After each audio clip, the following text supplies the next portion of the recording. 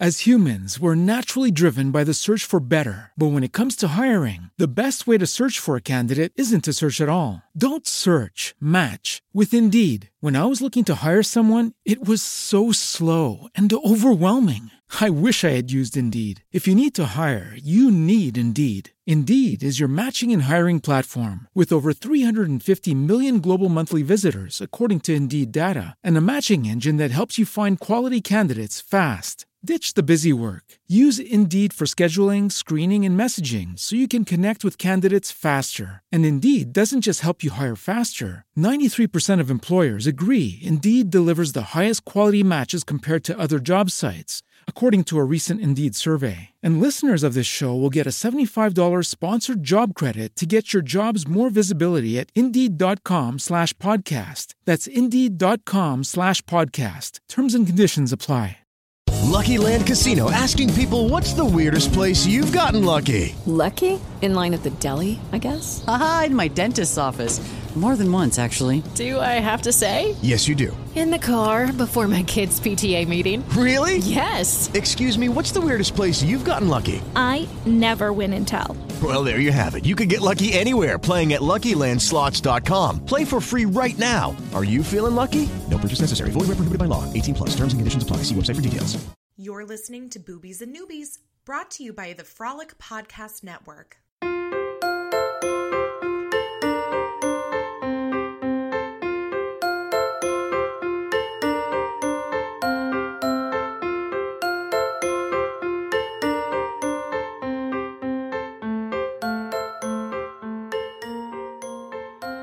Welcome to Boobies and Newbies, the podcast that asks novice romance readers to think outside the dick in a box and brave the unbridled world of erotica. I'm your host, Kelly Reynolds, and today, Becky Feldman, host of the Too Stupid to Live podcast, is back once again. Hi, I'm back. Am I interrupting your intro? Oh, no, that was perfect. I was trying to do my poor version of rapping. That's like Slim Shady, right? Yeah. I am back. Back once again. I mean, that's all I really know from it. That was great rapping. Thank you so much. This is why I leave it to Eminem and not me. Like, sure. I know we're both white, but I'm really white. I mean, sure. Yeah. Oh my gosh. Well, I'm so glad to have you back for round 2 of the Blue Water Billionaires Book Club. Man, I am so excited to be here. I'm excited, but I'm also sad that like this series is now over for us. I am bummed. I'm so bummed. Yeah. I'm secretly hoping that there's going to be like a Blue Water Billionaires spin-off series where all of the help in all of the books we read get like their romance, like for sure. In one of the recent ones we read that we'll talk about today, it was Alessandro. He needs a romance. I was like, I need to see him get down with it. Yeah. And Jane, Emily's bodyguard. They could hook up. That'd be hot. Bodyguard. Yeah.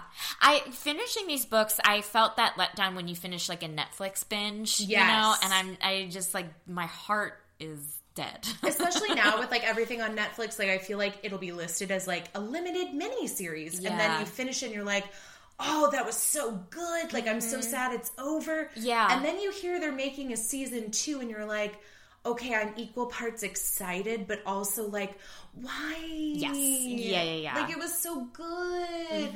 Like, I'm so curious because season 2 of You is coming out soon. Yeah. And I loved season 1, but that show was crazy. I loved it too. Oh, it was nuts.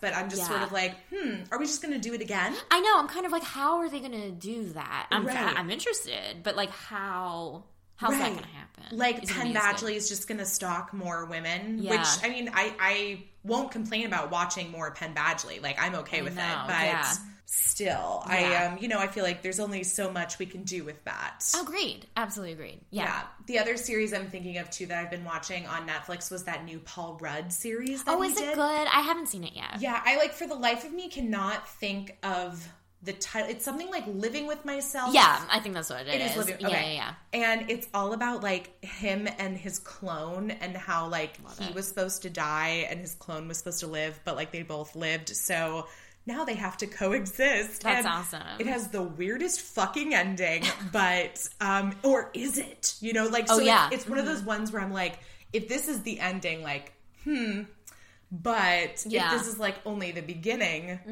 it's a moment on both sides. I hope so. So that's a similar feeling that I'm having about the Blue Water Billionaires. God, it's bittersweet, right? Like, it's bittersweet. So good, but we don't want to say goodbye to the Vagillionaires. No. That's how I feel. That's how my heart feels. I like that yours is a and mine's a Yeah. And it's like what we're saying probably better, what the noises we are making, I think fully encapsulates. Right. Why put it into words when there's a half-hearted noise to go along instead? I agree with you. Now, before we get started with our reading material today, I have to make a quick announcement, and that's to say that Boobies and Newbies has officially joined the Frolic Podcast Network. Woohoo! Becky and I are like pumping fists in my dancing. Dining room. Or jerking off invisible dicks. It could go either way. This is why it's a podcast, not a video. Yeah. I'm very excited to be a part of this network alongside Too Stupid to Live. I mean, this is going to be a love fest. Oh, gosh, it really is. And anybody who's a romance reader, if you're a rom-com watcher, this is the network that you definitely want to check out because we are in great company of men and women who are creating podcasts where they review more romance novels. There's interviews with authors. There are rom-com review shows. I mean, there's really a little bit of everything. I know you have several friends that are also on the network too. Yeah, it's I mean, there's so many like, and it's like it's all different. You know, it's not just like the same type of like romance podcast. There's like so many different facets about like not even romance, but like pop culture. Yes. And I think that like, there's something out there for anyone. Yeah. I'm taking a road trip this week and I'm very excited that I'm going to throw on like my Frolic Podcast Network playlist and just sort of like meet everybody by listening to them. Yeah. I encourage everybody to check it out. Frolic.media. They've got the whole list of podcasts up there, the most recent episodes, info on where to stream them and everything. So please check it out because this is the opportunity for independent podcasters like ourselves to, make a little money, maybe, and still continue to produce awesome content, which is the goal. Yeah, but also, get a little bit back. Yeah, and just like join a great community. I think it's a great group of men and women. Oh, who are involved. Totally. Yeah. And then the only other thing I want to announce is that coming up in December, we're looking at our 12 Days of Boobsmas episodes. Oh, I am so excited. Oh, gosh. Yeah, prepare yourselves. I've got the guests lined up. I've got the novellas. We're doing 12 holiday novellas. All in the month of December, there will be 12 holiday giveaways. Nice. I love me some giveaways. Mm-hmm. So, there's including some of our new swag that we've got in the Boobies and Newbies line of merchandise that you'll find on Zazzle.com.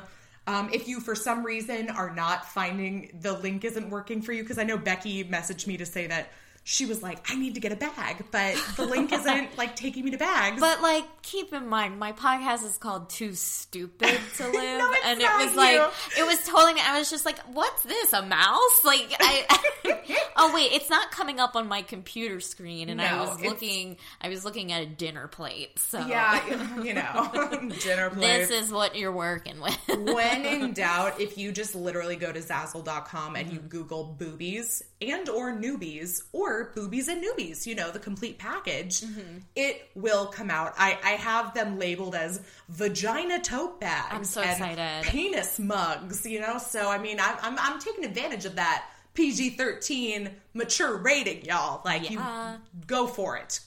So, we'll be giving some of that away for Boobsmas giveaways, but it is there to purchase for you or the romance novel lover in your life. And the more impressionable children you have, the younger they are, get more stuff Teach them young.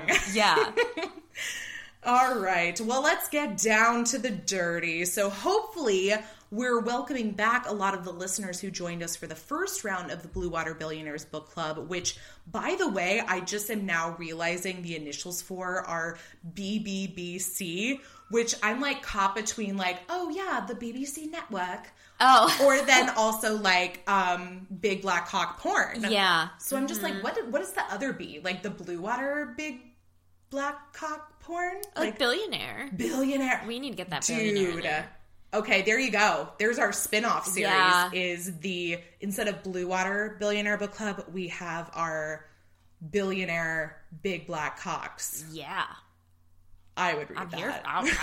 I'm here for it. I'd read it and I'd do it. Yeah. You know, and now that I think about it, as much as excited as we were about female billionaires, I can't say, I don't know if I've really read that many billionaire romances where the billionaire is a person of color.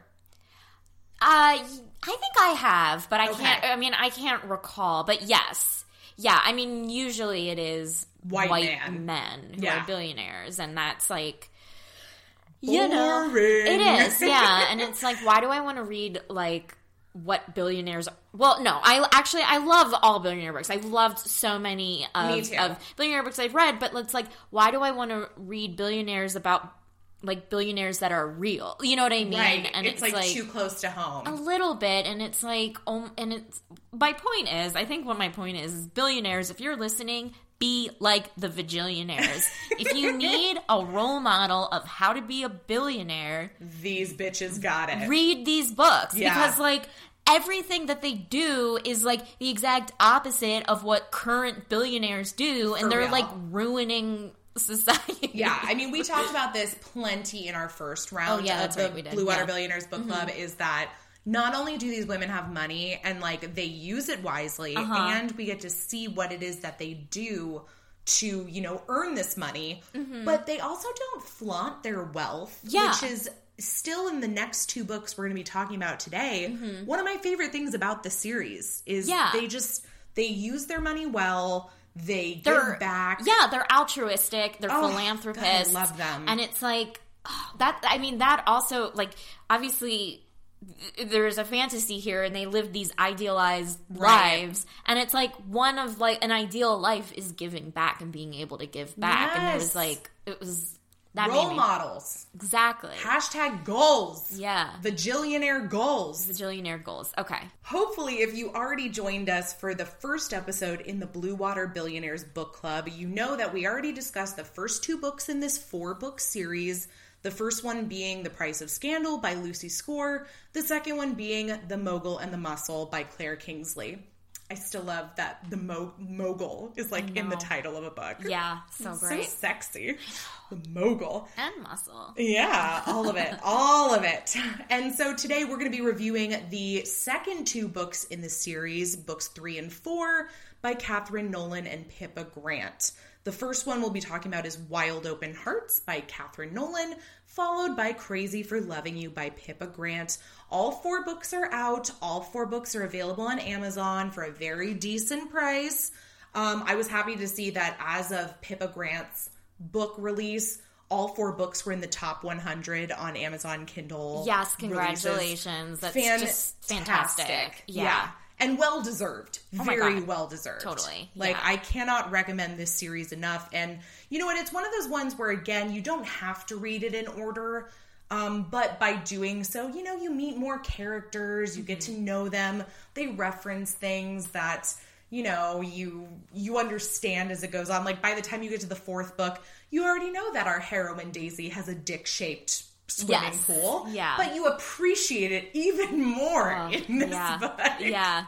Oh, I love the order we read. I could talk about it all day. But anyway, yes. Yeah, dick pool. Dick pool. That's your fave. Yeah, take a dip in the dick pool. Becky and I were lucky enough to receive advanced reader copies of all 4 books in the series. So thank you to the authors, your assistants, your publishers, everybody for that.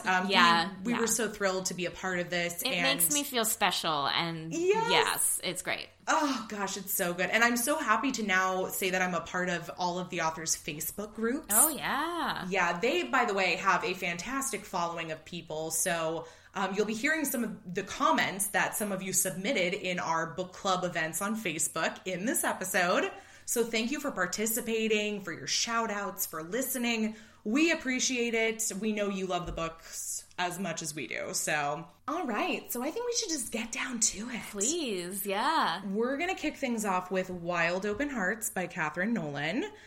who, by the way, is just the cutest darn thing ever. Like, Aww. Catherine, you rock a pair of, like, thick-rimmed glasses like nobody's business. I... Agreed. Oh, God. And she posted this great thing in her group about how she had, like, this kind of hot fling with this guy that was, like, in the army or something, and he was younger, and I was like, oh, girl, you get it. Like, yeah, that's hot. Yeah. That's super hot. I saw lots of pictures of them when they were at that independent authors event in Philly last weekend, and it looked like so much fun. It looked like fun, and I was happy. I love Philly. I grew up outside Philly, and I was like, they're so lucky. It's a great city. And you know what? If I had known earlier, or if I was, like, much more adventurous than I actually am, and I wish I was that person that was like, let's get on that plane and go, you know? Oh, yeah. I would have gone.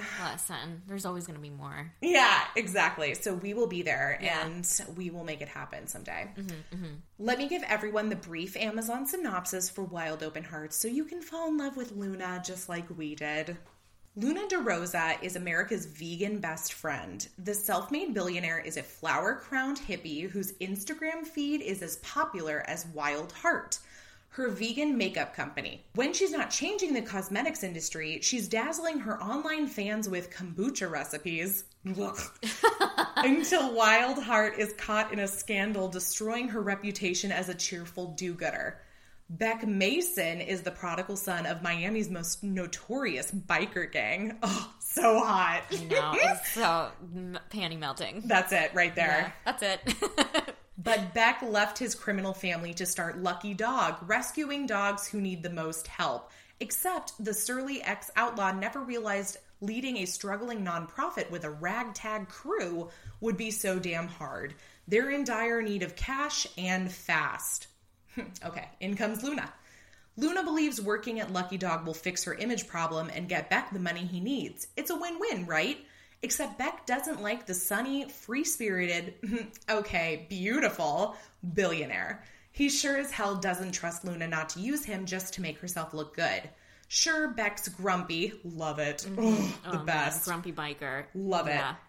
Stubborn pride and meat-eating ways irritates Luna, even though his big heart and big beard combo is dangerously sexy. Like, could this guy get any hotter? I'm sorry, like, motorcycle, gives back to dogs. Yeah, I mean... grumpy and a beard. He checks all the boxes. All of them. Yeah. All of them. And they really shouldn't have shared the kiss to end all kisses on the back of his motorcycle one night. Well, I said, could he get any hotter? There you go. That kiss, man. I think about it all the time. Yeah, still to this day. Yeah. But as the bohemian billionaire and the burly biker give in to their electrifying attraction, will their differences keep them apart, or will they finally learn to trust their wild hearts? Author's note from Catherine Nolan. Big, grumpy, bearded hero, happy-go-lucky hippie heroine, snarky banter, opposites that don't so much attract as combust, motorcycle sex, steamy Miami nights, 4 lady billionaire best friends, all the rescue dogs, major heart feels. Yeah, that is the book. This is a book where if I like hadn't been asked to read this book, if I hadn't known that we were reading this entire series, if I had just picked this up and read the synopsis, there is no way I would not have read this book. Oh my God, yeah. Like, this has, you said it, this checks all my boxes. Mm-hmm. Every single thing I am looking for in a romance. I mean, am I crazy about the fact that she's, like, vegan? No. But, you know, I also live in Los Angeles, so I understand. Mm-hmm. I think they did, like, a good, like, they did a good compromise of absolutely a vegan dating a non-vegan. Yeah, you know? Yeah, and that was actually a really interesting kind of point of discussion in the book, too, is, you know, when it starts very quickly. In fact, I think it's the very first page when Luna finds out that her company, which she prides herself on being vegan, cruelty-free, and everything, that they've been sourcing materials from another company where they have been breaking those rules. Yeah. And she's, you know, devastated, but, you know, she knows that there were some things that she posted on Instagram years prior that basically shamed people for not being vegan.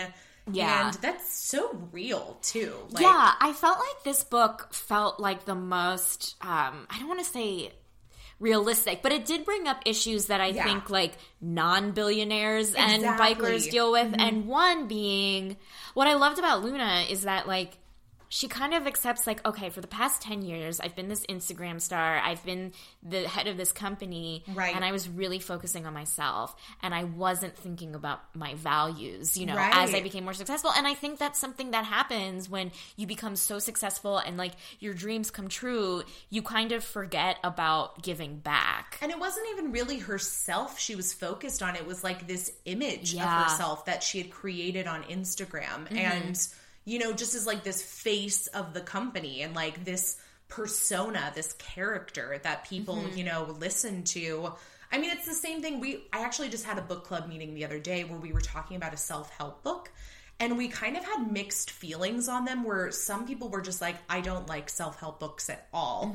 And we were, you know, asking, well, like, why? What is it? And she's like, well, it's not really about the books. It's just that so many of these times I don't know who this person is that's offering me help, and why should I believe them? Like, what is it that you have that you've accomplished that you can, like, you know, teach me? You don't know me, like, you know? And that. I mean, I think you definitely hit it, where this is a very, I feel like the most current or like topical of the books, in that you can bring it down to where you don't have to be a billionaire to like buy into the fact that this happens every day. Yeah. Like, we live in a city that is built on people's fakeness. Yeah. And I mean, I think like a lot of us, myself included, we're handcuffed to Instagram. We're handcuffed to Twitter. And she is like, it's such a huge part of her life. And, and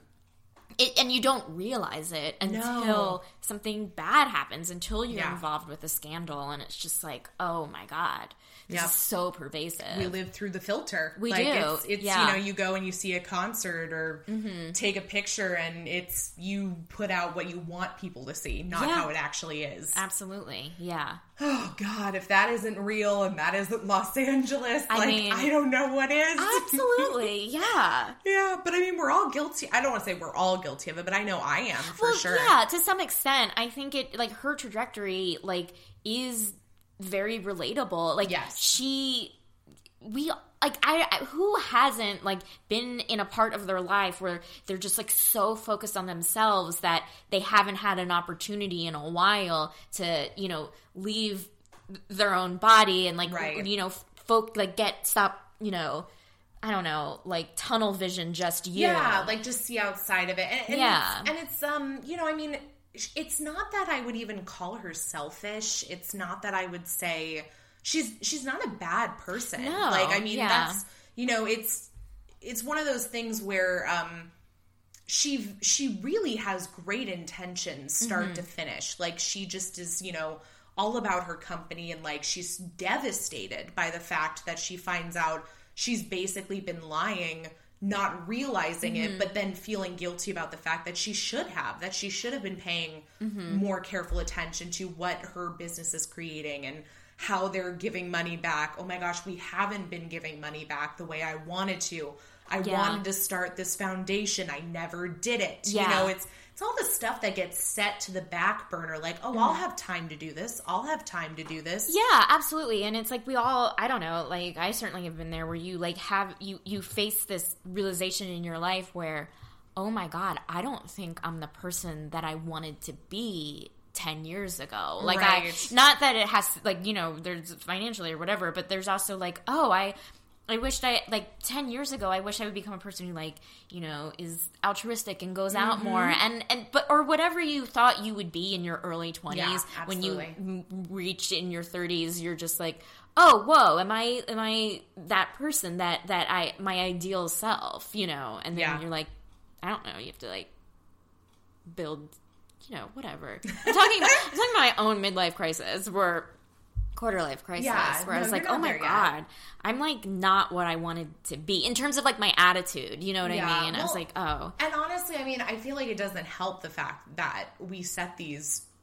unrealistic expectations for ourselves. Absolutely. That just are so, oh God, like, I mean, I feel like we measure everything by success, but there's not a specific way a universal way to measure success. Absolutely, so yeah. How do you do that, you know? And something to remember is that she became a billionaire, like, they all became billionaires really young. Yeah. Like, could you imagine us at 23 years old being billionaires? Like, no. I would, I wouldn't know what to do with that amount of money. Like, I didn't even know how to pump gas at 23 years old. Oh, gosh. I didn't know that you're not supposed to put metal in the microwave at 23 years old. I still mess that one up sometimes, I'll be honest. Like, yeah, that's absolutely. for sure an error. Totally. And these people were billionaires? Yes. I know. In fact, I think she was one of the ones where it did seem like she was maybe a little bit earlier. Yes. Than everybody she was else. a youngin. Yeah. As far as getting back to, you know, giving back and sort of realizing what her character arc is going to be for the story, Emily has a really great line, actually, where she says to Luna, rededicating yourself to your values can be a really powerful way to earn trust. Mm-hmm. And we saw that in Emily's story, obviously, but it's a really nice way to think about it, too. It's just sort of like, well, yeah, we know that you have this company that you love and you love the message behind it, but take it all back. Strip it down. What are your values? Like, why did you start this company in the first place? And that is how Luna meets Beck. I love Beck's name because my name's Becky. Yeah. So you're like, he's part of me. He's part of me. Listen. Again, my podcast is called Too Stupid to Live. No, so. I would want... I like the name Beck because my name is Becky. There you go. One and the same. Yeah. You're basically the bearded biker that gives back to animals, too. That's true. Yeah, absolutely. Again, why this is a podcast and not a video series. Oh, gosh. Yeah, no, okay. Beck is delicious. Beck is... where do you even start with him? I mean, yeah, he's like Jax from Sons of Anarchy, yes. But he's not an asshole or like an outlaw. And like if you took him out of Sons of Anarchy world, stuck him in a nonprofit where he, gives back to animals and he hires people who used to also be in gangs like he was, and they all hang out together with their tattoos and their beards, and they cuddle puppies. And they're with dogs. Like, it's just like, again, you will have an orgasm without having sex. Precious. And he has a big dick. So, I mean... Oh, yeah. Big Dick Beck. Big Dick Beck. When I posted about Beck in our Facebook event, I even wrote, Catherine, you had me at the name Beck. Like, I have to say, too, Becky and I were talking about this before we started recording, but... we're loving sort of like the one-syllable names amongst the men in these books. Yeah. Beck, Jude. West. Dare. Rick. But I mean, we call Derek Dare. I don't know if you know for that. Sure. Yeah. But you know what? Derek's posh, so I feel like he deserves that second syllable. Totally. Yeah. Yeah, but... here's what some of you had to say about Beck if you weighed in our Facebook event. Let's see. Brenda said his personality 100% is her fave. Joyce said his growly persona masking his marshmallowy heart. Yeah, that's it. That's him to a T. Oh, that's a good one. I like that. Robin Sweeney said something similar. She said the tough exterior, but the so soft, gushy inside, plus the love of animals. Danielle and I were on the same page. She said his name caught my attention and his spirit hooked me. For sure. Even Catherine Nolan weighed in and said, Beck is my favorite. Yeah. Good on you. Glad you like it. I mean, that's important. You gotta love the people that if you're writing someone you don't like, well, that could be good. Who am I to say, but I feel like if you don't like them, then why would other people like them, Yeah. I don't know, but that's just me. Tammy Becky. Tammy's been so active in all of our events. Mm-hmm. Tammy Becky said, his huge heart. I loved when he brings her the imperfect cookies he baked. Oh, man. That was cute. And Heather said his big, smushy heart underneath the growly shell. Mm-hmm. Yeah. Wonderful. Yeah. Oh, there was one more. I like this one, too. Crystal said his love for dogs and the fact that he forged his own path instead of joining his parents' gang. Yeah, I mean... that's admirable. It is. And just, again, it's hard, to, like, as in, like, motorcycle gang culture, just from what I know from Sons of Anarchy. The Bible. It's really hard to break away. I thought that was an interesting backstory to give him, too. And you know what? Again, I'm not very familiar with Miami in general, but that I don't know why that does feel like, to me, like it would be a place that would have, like, gang violence. Yes. Yeah. I mean, maybe it's just because it's such a diverse city. Like, I think so. I mean, look, it's a city, and I think any city has its, like, crime. For sure. Yeah, but what was interesting is that, like, in other, like, romance novels that I've read where, like, characters have, like, really strained relationships with their parents, there's usually some level of forgiveness. Right. They find closure.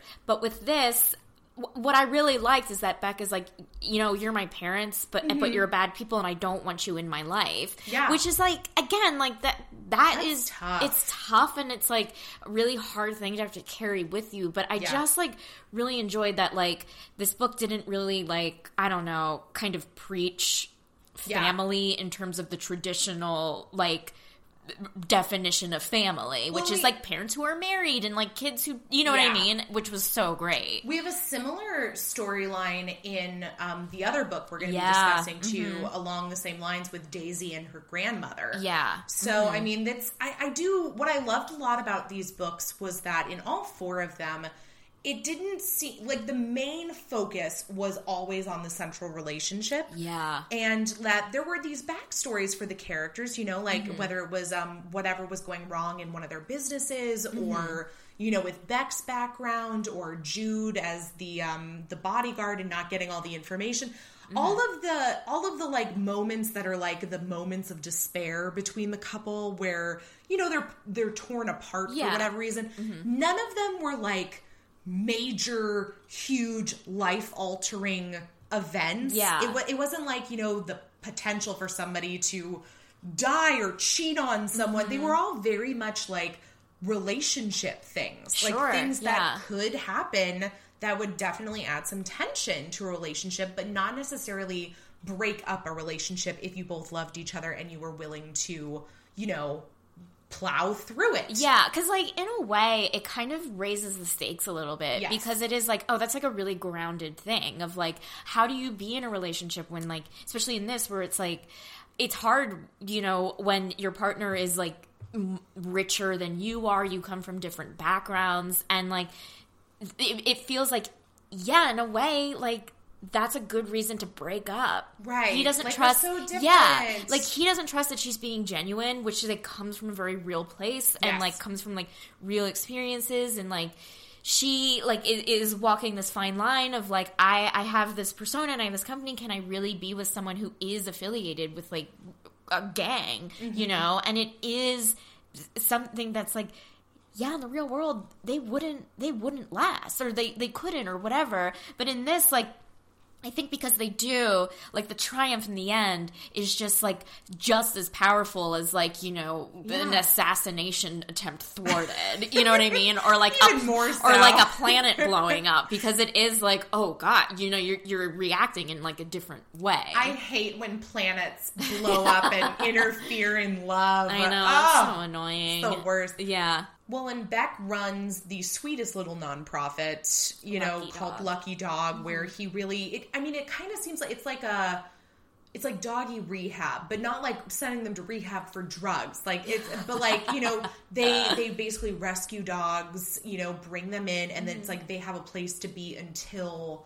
they're adopted out, or like until the next steps. Yeah, and like, and these dogs are like traumatized dogs. Like they have behavioral issues, they're aggressive, which is hard. Yeah. I think like, you know, there's a lot of kill shelters that, you know, will put them down. But like, there's something so great, because I mean this in the best way possible. Like, the dogs that Beck works with are like his life. You know what I mean? Yeah. Coming from a bad thing, dealing with emotional issues, and like, and it's Beck, but in the form of a dog. Yeah. And I don't mean that to diminish. No. Well, I think that's one of the things that attracts him most to Luna, you know, is that she just sees how much love this gruff, bearded guy can put into working with these animals and sit in a cage with them for hours on end while he's training them and they're not ready to, you know, move anywhere, he sits there with them. Yeah. Like, oh, because like so precious. People, you know, would be ready to give up on these dogs, and they don't, and they are patient and loving. Yeah, no, I would for sure date Beck. Like, I feel like he, you know, obviously there's like the whole thing with his background that I would be like, oh, red flag, but at the same time, if you just talk to him for a second, you would see that he is just an incredible human being, and he sets a great example for Luna, and, you know, for what she wants to accomplish, and they work together amazingly. And oh god, yeah, I couldn't be happier that they get their perfect happy ending. So great. I do like that at one point one of his coworkers suggests that they should have a puppies and pecs calendar. I know. Which there are those out there. Yeah, I feel like it's usually like with firemen or like, I know that there's one that they do in Australia, I feel like, where it's like hot firemen and dogs or something. Yeah. Oh, yeah. Yeah. I mean, I'm just, it's like hot men with babies and hot men with dogs. Yeah. That. Would you prefer hot men with babies or hot men with dogs? Well, but I mean both. I don't want the like, baby to be mine. Like, okay, wait a minute.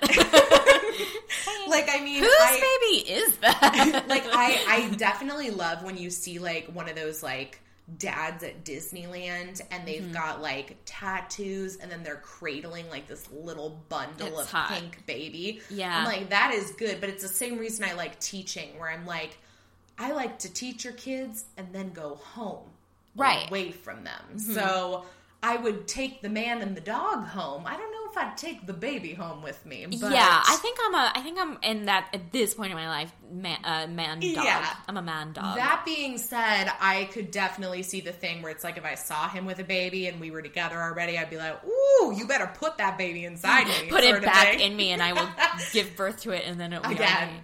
Once more. Anyway, we know how babies are made. Yeah, you know, just like that. Yeah. Right? Let's talk about Luna. Yes. Some of the ways people described her, and this was just one or two word descriptions. Love these. Ariana said, love and light. Joy said, colorful. Catherine Nolan said, cheerful or happy-go-lucky. Lucy Score said, stubbornly optimistic. That's very accurate. Yeah, I like that combo a lot. That's a good combo of words. Because that, like, her optimism gets under Beck's skin. Heather said, determined sunshine. I feel like that goes along with, what was the other one? Something optimistic. Stubbornly optimistic. I can see those together. Open and giving was another one. Tenacious and loving. Yeah, she was very sweet. I mean, I could never be vegan, but if I could be vegan, I'd want to be Luna. Yeah, totally. And I mean, it also helps that she has like a chef who can like make her vegan stuff. Yeah. I mean, I try to eat. I've been trying to like do more meatless Mondays, but it's hard. That's okay. Yeah. That's okay. What are your thoughts on, I had to ask the Facebook group this. I asked them a couple questions about food because I feel like food and drinks were like so heavily discussed in this story. One of them was that Luna is, when she feels stressed, she goes for Fritos. That's like her go-to comfort food. And so I asked the group what their comfort food of choice was. Because for me, I like sort of like a salty sweet combo. Ooh. So like that's why those pretzel M&Ms are like perfect for me. Yeah, I hear that. I hear you. Yeah. But I'm a sucker for Cheez-Its. I love Cheez-Its. Are like great. the OG Cheez-Its. Oh, yeah. And then chocolate. Just like straight up chocolate. Yeah, I think guys, before you answer, I'm going to answer. Oh, yeah. I'm an ice cream person, and I think like chocolate chipped cookie dough and brownie ice cream. Do you know what, like the Ben and Jerry's thing? But yeah, but chocolate, I think, is... Yeah. And salty. Everything you named, I think, is my comfort food now. I'm a salty sweet girl. Yeah. I like it. You're salty and you're sweet. Oh, yeah. A little bit of everything. Yeah. Well, and you know what? Okay, so like this one, Ariana, I feel like is on the right page, too. She said, salt and vinegar kettle chips and ice cream. Yeah, see, for the sweet, you need the salty. Yeah. That's why when someone's like, oh, like, what are your comfort foods? I was like, well, there's the salty and then the sweet, so I can't give you one. In that order. Yeah. Although I have to say, I have had chocolate-dipped potato chips. Oh, those are good. Which are super good. Those are good. So that's yummy. We should talk about that potato chip sandwich in Crazy for Loving You. We definitely will. You know what? There's definitely some callbacks in like all the books. I mean, that's again why it's so fun to read them all in order, is because, you know, you get to know the romance novelists that they listen to while they go to see the drag show every weekend. Great. And they mention potato chips so many times. I mean, God, it's so great. So great. Okay.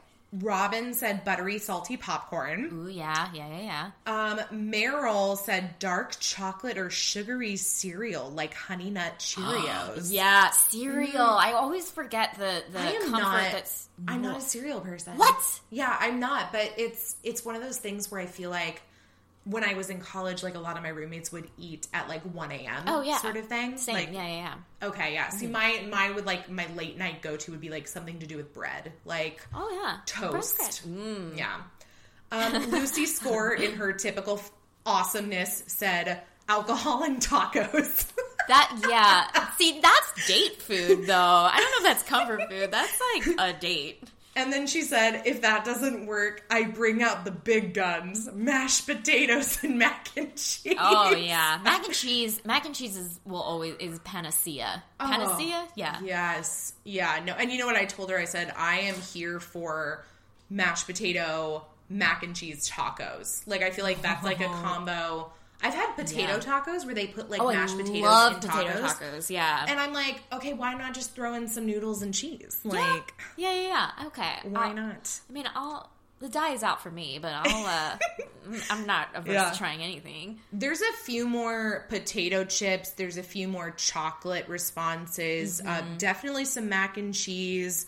Catherine Nolan said potato chips and also chips and queso. Ooh, sour gummy worms. That's interesting. My roommate loves those, so she would be on board with that. Melanie Fatchett, I love your response. She just says cake. Thank you, Melanie. You're right. No further explanation necessary. We hear you. We hear you. Brenda also says carbs and fried stuff. Yeah. Sure. Even better if it's like all together. Oh, yeah. Fried carb stuff. Fried carb stuff. Oh, God. And then the other question that I wanted to ask people was about kombucha, because it's not for me. Like, I just think of it as drinking bacteria. I mean, that's what it is. I do think it's beneficial. I will sometimes drink it, but I'm not gonna lie. There's been this half bottle of kombucha in the back of my fridge for a good 1.5 years now, because it is good for you. But yeah, the taste is like, yeah. Yes, exactly. I see the point of it, though.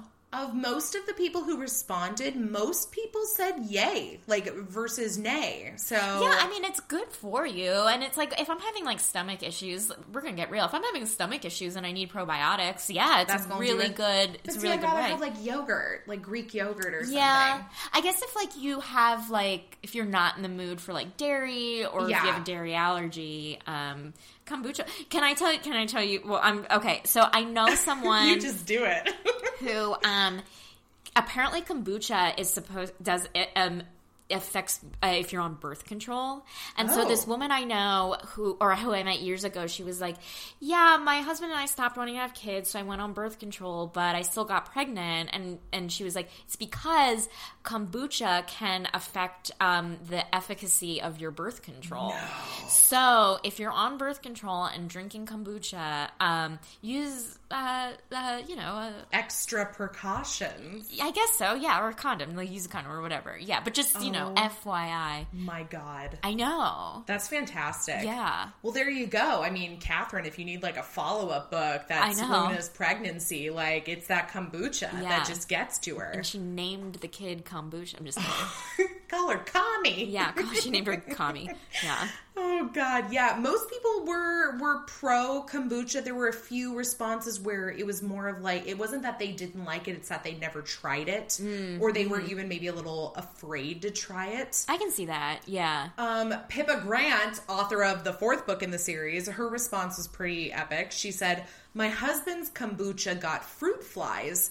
He's been battling them for 3 months, which means there's a lot of clapping and yelling in my kitchen most nights as he attacks them onesie-twosie. You could play a drinking game for every fruit fly he tries to kill by hand. Not saying I've done that." Drinking with kombucha, and then suddenly, wow, your microbiome is Yeah. Yeah, I mean, there's like drinking kombucha, and then there's making it, which probably is a different beast unto itself. Because there's buying it at Whole Foods and pretending like you're a hipster, and that's where I picture people buying it at Whole Foods or Sprouts. That's the other one. I don't know if that's everywhere, but we have that in LA. Sprouts. Yeah, it's basically more Whole Foods. Yeah. I mean, it's all in the titles. Whole Foods and Sprouts. Like, I'm just picturing a tree growing inside the store and like bottles of kombucha falling off of the branches. Totally. It's just leaves and kombucha in that store. That's it.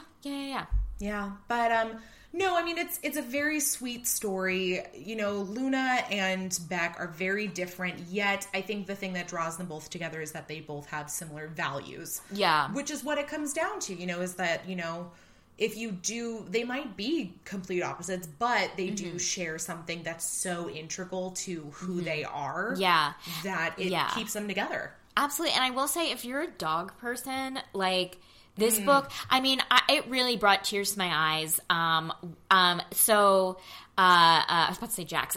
Beck had this dog that, when he was in juvie, that, like, he helped train his dog Willow. And after, you know, he trained the dog to be given to a family, and once I think it was Willow, right? That sounds familiar. Yeah, once Willow got adopted, he wasn't able to stay in touch with the dog. Oh. He didn't find out what happened to her, and just, that is heartbreaking. If you're a dog person, that's, like, heartbreaking. And so in the end, when Luna tries to make things right with Beck, she's able to track down the dog, and he got, like, updates on the dog, and I was just like, yeah, I've never cried that much in a book where it was like a tertiary like plot line to the love. You know what I mean? Yeah. Like, I cried because, like, oh, are they going to get together? Aren't they going to get together? But I cried because it was like the dog. Well, that was like in The Price of Scandal when Emily is testing her makeup on like the burn victims and the woman who had been a victim of domestic violence, and it's like removing their scars. I for sure teared up. That was like, a tearjerker too. Oh God, these books. Oh gosh, yeah. Let's talk about the heat. Let's talk about the sexiness that, I mean. Motorcycle sex, like we said it in the description, you know. I asked everybody in all 4 of our Facebook groups how they would rate the heat level for the story. And, you know, on Boobies and Newbies, we do it out of 10, you know, and we call it for the sexcapades. And so, but I gave everybody sort of the option to sort of rate it as they would. You know, I don't know if they want to rate with chili peppers or fire emojis, whatever. So I was very amused to that. Let's see. Ariana said, I don't think anything will ever top chapter 42, like ever. And then there were 5 fire emojis, followed by some wonderful GIF responses. So thank you for that. Robin Sweeney gave it 10 out of 10 motorcycles. Yeah, that I'm with Robin on that. Yeah. That first kiss on the motorcycle. Hello, give me that now. That whole thing, that whole kiss was beautifully written. Yeah. Just from start to finish. It was just like, when I'm just like, whenever like someone's like, oh, why should I read a romance novel? I'm just like, just read this chapter and you will see why. It was that was just perfect. Brenda called their moment on the bike nothing like a kissgasm. Yeah. And I was like, ooh, that's a good term that I'm going to have to start using more of. But yeah, kissgasm. Lucy Score, of course, scored it with tacos. Yeah. So she gave it 5 taco emojis plus double fire sauce. I hope those tacos are vegan. Yeah. That's steamy. Tammy also said that motorcycle scene was so hot. A lot of people mentioned both the motorcycle scene and then also in our spoiler thread, it was all about Chapter 42. Chapter 42. That's the answer. Yeah. That is when they 69. I know. Yeah. I haven't had a 69 in life. No, I'm kidding. Well, in life and in books. Last time I had a 69 was oddly recently, but like before or after Chapter 42. Yeah. Maybe you were inspired. I was inspired. Yeah, I was like, oh, okay, this is a thing people are doing again. Great. Yeah, I have to say, like this book and Crazy for Loving You both, like. Oral sex is on fire in these books. Like, blowjobs are fantastic. Yeah. We get a 69 in this one. We get sex in a ball pit in the other one, which I'm sorry is like one of my dreams. Like, is it really? That's good for you. That's fantastic. It's like one of those dreams that like I would say, but I don't know if I would actually do. Like I've told people for years, like when we were in high school and it'd be like, oh my God, what's like the craziest place you want to have sex? I'd be like, bounce house. Wow. Duh. Yeah. Because I'm just like, you're already, got a little rhythm going. You don't really need to put that much muscle into it because the bouncy does it for you. Yeah. So, I mean, I just associated ball pit with bounce house. And when I saw that they were fucking in a ball pit in Crazy for Loving You, I was like, yeah. She's seen me. Could you imagine, like, giving someone a blowjob in a ball pit and they're just juggling balls at the same time? Like, it's like, oh, like, because you know how, like, oh, I know how to juggle. And it's like, I'm just like... So many ball puns. Like, I can just see so many puns about blue balls. Yeah. Now I can't think, like, do you think there's a guy out there who can get a blowjob and juggle at the same time and be able to come while juggling? Guys, if you're out there and know someone who can do that. That's talent. Yeah. That's talent. That's multitasking. That's my dog on the couch playing with a toy. If you hear it in the background. Oh, good. Yeah. Yeah. He just got so excited with us talking about this book full of dogs.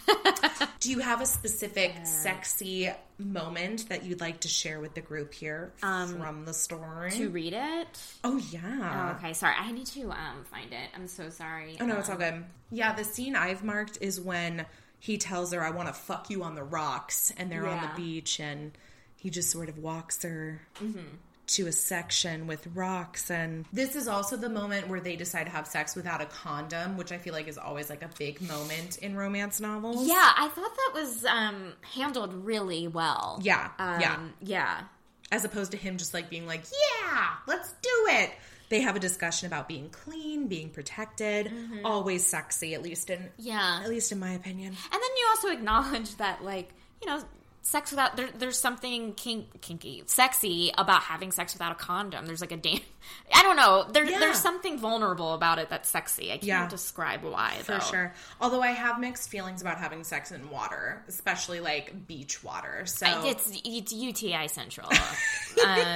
Yeah, less lube too. So I mean, that's like Anyway, it's part of the fantasy. It is one of those ones where I'm like, yeah, like on the beach, like great. And then the reality sets in and you're like, maybe not. But if it's as lovely as this scene is written, then I might be on board. So let's see. I'll start here. Is that Luna begging for my cock? I teased gently. Her fingers scrambled at the rock ledge, gripping. I'd do anything, and you know it, she replied. I gave her a ringing slap on her ass, and she arched back. Gave me a look over her shoulder so filled with lust, I abandoned any other plans I had for her ass and lined up my cock right at her pussy. Luna smiled. Please, Beck. I slid the first 2 inches inside, giving her time to adjust. To my size, the angle, the fact that we were having sex. Sex, I believed, that would change everything. She was tight and wet. I had the impulse to slam all the way in. More, she said, and there was an edge to her voice I hadn't heard directed at me before. but I'd heard it in her office. A command. I fully seated my cock inside her. I wasn't going to survive this. Ooh, yeah. Oh my god, so hot. I love when characters are also like sweet on the outside, and then like they get to the bedroom and it's like, BAM! I know. There's something about like fucking dirty talk. Yeah. Oh god, so good. Yeah. So good. Okay, so this is the Kissgasm. So as they're kissing on his bike, she's like riding the bike and they're talking, and he says like, I'm not going to fuck you tonight. This is our first date, which is hot. Yes. So he's like thinking, so they're like talking, so he's like saying like, this is how I think, like, I'll start. He's like, I think about fucking you in your office. I want that back. I mumbled, reaching a precipice, racing towards it. I was grinding on Beck Mason on his motorcycle, mindless with it, when he muttered sex fantasies into my ear. Can you picture me there, under your desk? I sobbed a yes. Don't you think a woman like you deserves to have a man on his knees with his mouth between her legs? So close, I chanted. Oh God, it's too good. Nothing's too good for you, Luna, he praised. Fuck me, sweetheart. Take what you deserve. He gripped my cheeks and slammed our mouths together. It was the kind of kiss that obliterated your senses. It sent stars spinning and waves crashing as I climaxed. Aftershocks burst like pops of color while I sucked in heaving gulps of the humid night air. And then Beck, pulling me hard to his massive chest and holding me, stroking my naked, slick skin, kissing my temple. When our eyes finally met, my heart leapt with pure, unfiltered joy, while my brain said, uh-oh. Beck Mason had given me the first kiss to end all kisses, after a surprise first date that both delighted and comforted me. After weeks of watching his shy grins, his kind actions, his true heart, all the many ways he moved throughout the world with real compassion. He performed beautiful deeds for this world every day, on purpose and without an audience. Uh-oh, my body was shifting, releasing the lust, the heady arousal, welcoming even more feelings for him. I was falling, I was sure of it. What else could explain this weightlessness? Beck's thumb traced my bottom lip. For the record, Luna, that's how I show a woman how I feel. Fireworks. Oh my God. I was just like... Panties melt off body now. Yeah, like, I mean, it was just like the end of, and like how he says it, and it's just like there's something like, there's such a confidence in it that you don't really see. You know what I mean? And like, and it's refreshing because it's different from her character, where it's not that she's arrogant, but that she's confident, you know, with like this image that she's put out there and everything, and that by the end of it, he's the one that's acting as a spokesperson for his own company. Yeah. And when he's out there and he's telling these stories and talking about Lucky Dog, you're like, I will give you whatever you want. Like, you want money? You got it. You want volunteers? My ass will be there. Like, oh, I could listen to... It's so sexy to see somebody, especially a man who, you know, is quiet, on the shy side, to see him like realize his potential and like the change that he can affect. Yeah. Oh my gosh. Yeah. No, he comes out of his shell for sure. Like, I loved his arc. Yeah, I loved him. He was great. Okay. Well, I feel like before we move on to Crazy for Loving You, do you want to know what your flower child name is? Yeah, I do. Okay. And if anybody else wants to figure out their flower child name, this was one of those, what do you call them? Name generators. Yes. Okay. That we shared on our event page. So, first letter of your first name. Do you want to do B for Becky? Or... Yeah, do B for Becky. Okay. Wild. Okay. Color of the shirt you're wearing. Okay. Well, I'm in a conundrum because I'm wearing a gray shirt with a light green camisole cardigan. I think it's gray. I think you go with Should we go with gray? Let's go with gray. Yeah, so water. So wild water. Water. Ooh, good so far. And then first letter of your last name is F. Wild water hippie. Okay, wild water hippie. Straightforward to the point. Yeah. I'm like a hippie who can like swim on waterfalls. Yeah.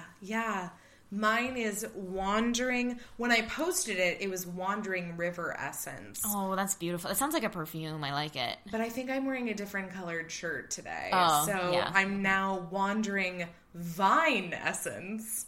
Okay. I like the river one. like I'm river sticking with too. river. Yeah. Wandering River Essence. Yeah. Oh, sounds like I should be drinking kombucha. I know. Well, let's take a quick break for a podcast promo, and we will jump right back into things with Crazy for Loving You by Pippa Grant. See you soon.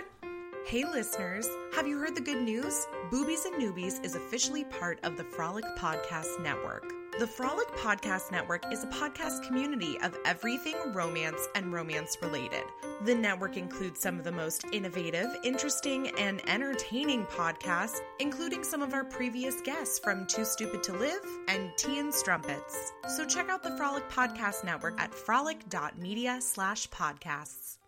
And we're back. Hi. Here we are. I mean, we were gone for so long. Oh, ages. You know, it seems like it, but we're here, we're back, we're ready for more, and we hope you are too, because now it's time for the second part of this episode where we discuss Crazy for Loving You. I am so excited I'm so excited to discuss this one, man. Oh, it was wild. Yeah. No, this one is, of course, the last book in the series, Crazy for Loving You by Pippa Grant. And I realized that going into it, I feel like Pippa was the one that I was maybe the least familiar with reading, but I actually, when I was reading some of the descriptions for her other books, I realized that I had read a few. Yeah. And I think the reason I didn't realize it is because a few that I read were co-authored, and so on my Kindle, they weren't popping up under Pippa Grant. Right, They were popping up under the other author. Yeah. So when I did see that I had read one of hers, actually a couple, I was like, oh, okay, I remember this one. Yeah. So here is the Amazon synopsis for Crazy for Loving You by Pippa Grant.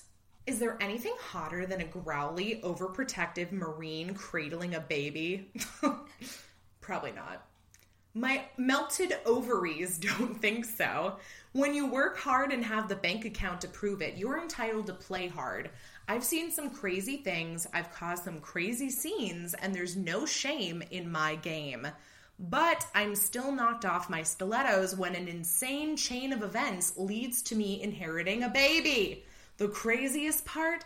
The baby comes with a by-the-books, no-nonsense retired Marine who's so regimented that I wouldn't be surprised if he irons his boxer shorts. Parenting? Bring it on. I don't need sleep. I once started my day with business meetings in Cairo and ended it 3 days later at a club in Melbourne. Changing diapers? Please. It can't be any more challenging than changing out of Spanx on the back of a moving motorcycle. This woman is like my idol. I know. Training the little guy to run the family's real estate empire? He'll be all our bosses by the time he's 4. But living with my new co-guardian, the gruff, muscled, tattooed former military man who manages to check all my boxes, mine too. Yeah. While trying to sneak under my skin, he needs to go. Because the longer he stays, the more layers he's peeling off my heart. But love isn't something that's ever diluted my gene pool, and I like my life just fine without it. I have awesome friends, this adorable baby, and an obscene amount of money. Who needs love? Turns out, maybe me. Aww. And small note at the bottom, Crazy for Loving You is a larger-than-life ride through accidental parenthood featuring a fun-loving billionaire playgirl, a crusty Marine with a gooey center, a horny dolphin. That horny dolphin makes his appearance in all the books, by the way. The world's most obscene pool, dick pool, and all the fun you'd expect from a world built by Lucy Score, Claire Kingsley, Catherine Nolan, and Pippa Grant. Yeah, I mean, I have to say, when I was done reading this, I was just like, this book was the Thor Ragnarok of romance novels. Like, it's just everything that, it went there, you know? And it really was just, like, chaotic in one of the best ways possible. I've never read a book this chaotic and delightful before. It was really, like, I'm trying to think, because it's not that I want to say it throughout, like, all the rule book sort of thing. But it did. There was so much that it did, though. Yeah. Like, it really did. And not in a bad way. Like, I mean, the very... the very first page, you're at a funeral for these awful humans that have died, and you're laughing because they were killed by a horny dolphin that distracted them, and they ran their yacht into a pirate ship. It's so nuts, and obviously it's like so deliberate, and it goes there, and it works so well. Yeah, it's true. I mean, and if there was ever an unconventional, romance heroine, it's Daisy. Yeah. I mean, I could write a dissertation on Daisy. Everything about her... This book just worked. Oh my god! I feel like everything about this book, if it would be so off-putting. Daisy's character could be off-putting. The story itself is off-putting. Just when you hear it in theory, but it works so well. And you know what? I don't know what I mean by that, but no, I mean we said something similar about Derek in the first book. Is we're like, Derek is so confident. Derek is so suave. We meet Derek when he's in a woman's home in her bathtub naked. In any other book, that would have been creepy as fuck. Yeah. And so predatorial. And in, Lucy Score's book, it was charming. Yeah. So, I mean, it's these women who authored these books worked together for a reason and worked so well together. And what was great about Daisy is that, sometimes when I have guests on the show and we talk about a female character, a lot of them will be like, oh, this woman she's so unsure of herself and it's annoying and I don't like that. And, Daisy is like that. But it works and it's not annoying. I mean, not that those, critiques that other people have really get to me. I enjoy that, but this she was insecure in her own way, and what I liked about which I did not expect. Exactly, it was such a great thing. Yeah, it takes. I think one of my favorite things about the series in general is the order that the books went in, and I think that's important because I know Daisy throughout the other three books is definitely played up to be this party girl, she works hard, she plays hard, she jets off to Australia, and then she's partying on a boat in Australia, and she's hooking up with only foreign men. She only loves fucking foreign guys. I feel if in a way, the first three books set Daisy up to be this joke friend. Yes. In the sense that, if you're seeing a rom-com, Daisy would be the, kooky best friend. She's the Catherine Hahn. Exactly. She's the Catherine Hahn. And then, and I knew that, she was gonna have her story, but, oh, God, I mean, you don't think that, because there was this curiosity of okay, what are these layers to Daisy? Right. And you see these amazing layers that you don't that you wouldn't expect. No, seeing her character in the first three books. Yeah, it was kind of similar to Luna in that Luna's whole story is that she has put on this image for so many years that she basically just believes that that's who she is. And Daisy is similar in a way in that she knows that what she's putting out there is false or it's an exaggerated version of herself. Oh, I've got to be the wild party crazy girl. I've got to do this and do this because that's part of what I do. I can't raise a baby because I'm this person, you know? But I also loved that, she, the side that she puts out, is her. She's, this wild child. Yeah. But then when she gets that baby in her hands, she's just, instant love. Melts. And it's almost I was almost expecting this book to be, her holding the baby upside down from its leg and is how do I do this? What's a baby? But she immediately, because she's, I think what I loved about this is that she's a good, loving person. Yeah. She has a lot of love to give around. She's very altruistic, but she covers it up by being, wild child. Yeah. But she really is this maternal, loving character. And I didn't expect this from her. I mean, there's mention several times throughout the book about all these things that she does for other people that, she'll have restaurants that on random days every week she'll say, I'm buying everyone's lunch today, or she donates things to schools, and she never wants publicity. She does it anonymously. She just does this because she loves giving back and she loves people. And that's by the end we figure out sort of her thing is that you know, she's created so many relationships with people, and she thinks and assumes that people just see her as this one, you know, party girl image. But, you know, when she eventually makes that leap and, like, quits her family's company, and then she lets West and the baby go and everything, that, you know, she realizes, no, like, Daisy, people love you. Like, they want to work with you. You make people happy. You connect with people on so many levels. She connects with her employees.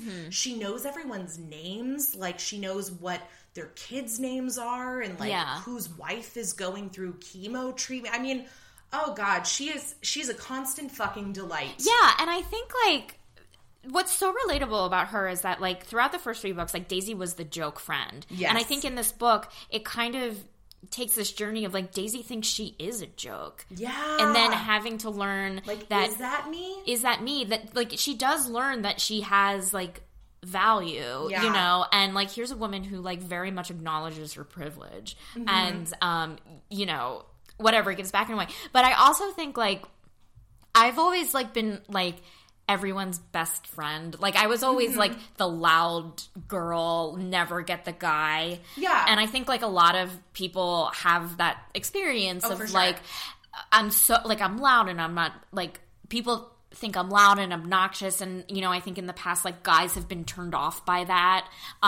You know, like, they don't want, like, loud, quote-unquote, ugly, goofy Becky, you know. But it's a thing people go through. It's, like, I feel like that there is this trajectory of, like, still that, like, men want a demure, polite woman. Right. And to see, like, this character who, like, breaks all of the rules that shouldn't exist to begin with, that don't even exist anymore, and still get the guy, is just, like, this is a profound fantasy for me. She's the alpha. Like, exactly. I mean, she really is. Like, she's she takes on a much more masculine role. Like, I mean, in this story, like, you would think, like, you know, in a lot of the romances I've read or even movies I've seen, you have the uptight librarian-esque character in the woman. Yeah. And then the male is more of the reformed bad boy, wild child, player, you know, however you want to categorize him. And she gives him structure and he loosens her up. And it was nice to see more of a role reversal or gender reversal. Yeah, in this absolutely. One. And just, like, their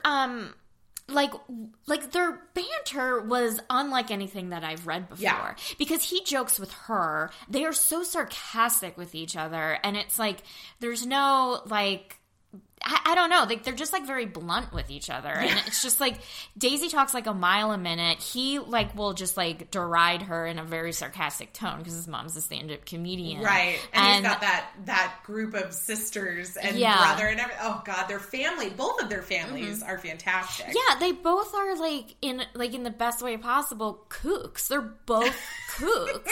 Even this guy who's, like, this military guy who's very used to structure, who's been through a lot of shit, like, he's a fucking kook. Yeah.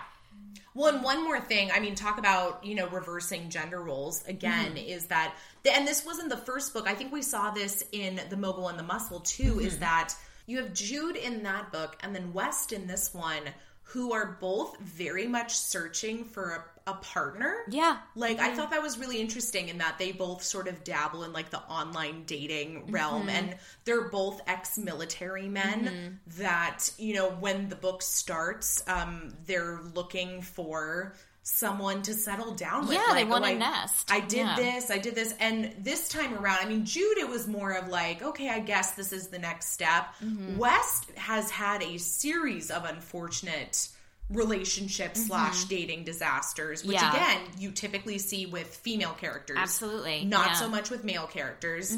And it just happens to be that is his sort of hang up on getting involved with Daisy, is that he's only really gotten involved with single mothers. Like, and then it just so happens to be that when he meets Daisy is the day that she's inherited a baby. Yeah. Like, I mean, it couldn't be more perfectly timed. Yeah. Like, I didn't see that coming, that's for sure. And I didn't realize how big of an obstacle that was going to be for their relationship romance.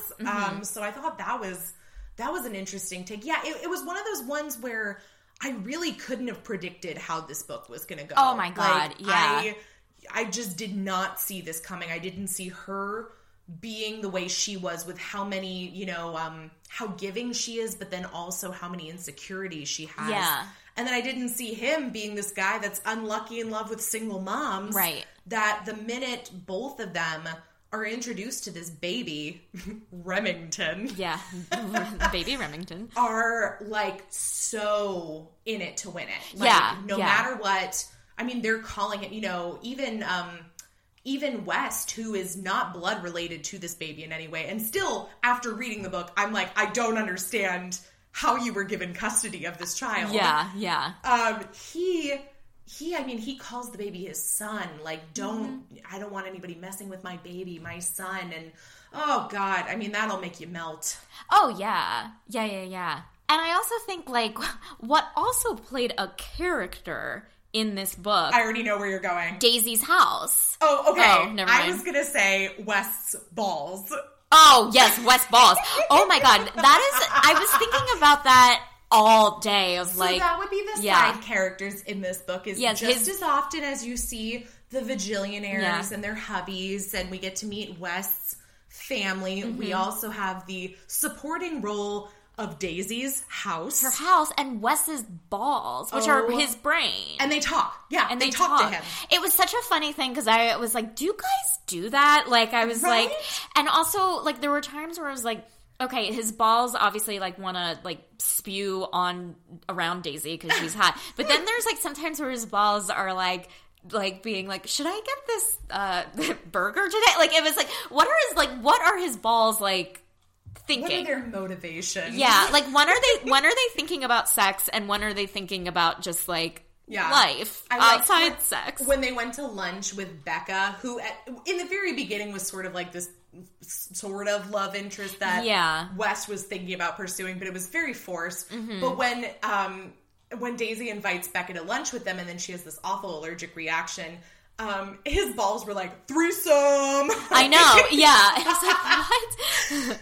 Yeah. And then there was things of like, I don't know, like something like, oh man, I should be with Remy. What would my balls say? Wait, what? I know. God, it was so funny. It was it was so funny. There would be so many conversations between him and his balls. There'd be conversations between like his right nut and his left nut. Yeah. Like, oh my God, they were, it was one of those things where, again, I was like, didn't see this one coming, but. I know. And I do have like a thing, like balls are the weakest organ on a man. Like you punch them and you can like, a guy could, out for the count. I feel like we've discussed balls on this podcast on more than one occasion, and usually it's boiled down to like, we as women don't care about them, and men maybe care too much about them. Yeah. So I don't, as a non-ball owner, wearer, I have her. Yeah, how better to phrase that? Yeah, I can't speak for the balls, but it is like this thing of like we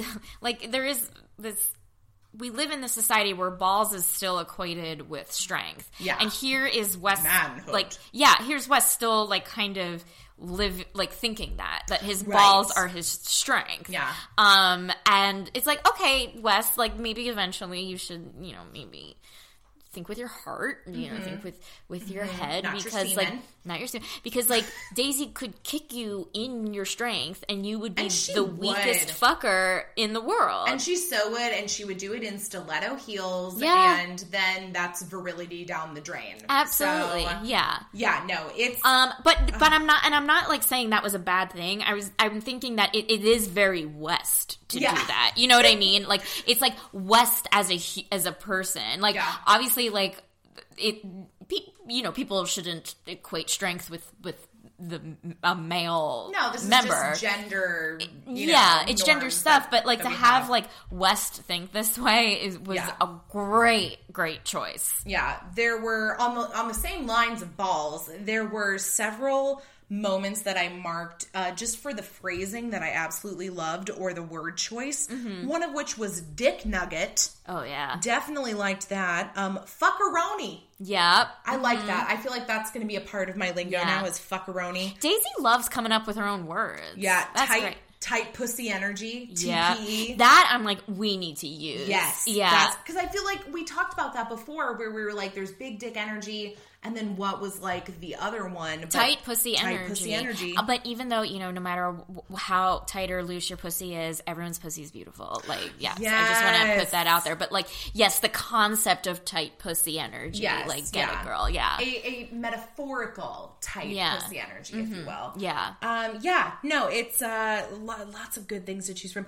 Yeah, that house though. Oh God, if I could fuck a house, I know.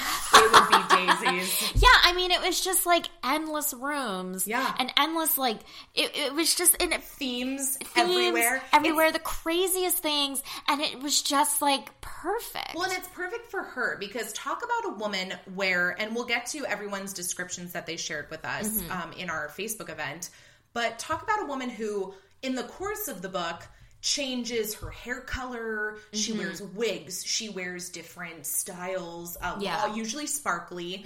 She has a different room for everything. Like she has her party rooms, and one has trampolines and ball pits, and one has a dick chandelier because her mom's a dick. Her mom reminded me of the mom in Fleabag who like makes like dick art. Yeah. But like not as like mean and stuff. Yeah. But yeah. Her mom's a penis artist. Yeah. She like creates things to look like penises. Sure. Including chandeliers.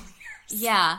Can you imagine, like, that kid is going to be, like, it's so, like, this kid is going to, like, grow up with penis art all around him. And it's like, that's fine. Like, penises shouldn't be stigmatized. It's just a part of the body. No, exactly. In fact, I feel like they say it in this story where they're like, just say vagina enough. And, like, he'll just not even think about it anymore. And it's good. Like, a lot of people raise their kids that way. And it's like, yeah, that's good. You're not, as opposed to, like, pee-pee. Yeah, it's like not okay because then it's like, you know, well, whatever. That's a whole other conversation. And we're not going to tell you how to parent your kids when we are two childless women. Yeah, and again, podcast is called Stupid, so don't take advantage of it. Stupids and boobies. Stupids and boobies. This is here, right here. Oh, man. But yeah, and then for me, the crowning achievement of her house is the fact that in her office, she has frozen yogurt dispensers built into the wall. Again, because of course she does. Right. Why wouldn't you? Of course, yeah. If you're that rich, like, it really does remind me of, like, I don't know if you did this, but I feel like I had at least once or twice when I was in school, like young school, elementary, middle school, I feel like I had a teacher where it's like, go home and draw your dream house. And I feel like it was something to do with math in that it was like the area perimeter of like rooms and stuff. But you got to do the fun stuff by like drawing what would be in each room. Yeah. And you know, my ass is thinking like, oh, wouldn't it be cool if there was like a theme for every room? Like, I like beachy stuff. Great. So I'll have a beachy themed room.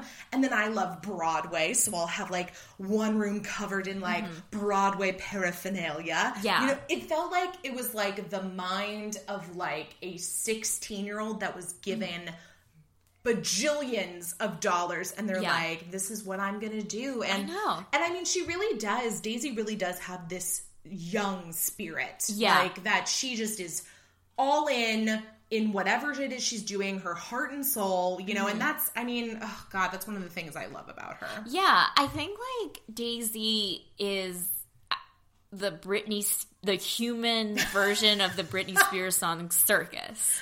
Okay. Yeah. Okay.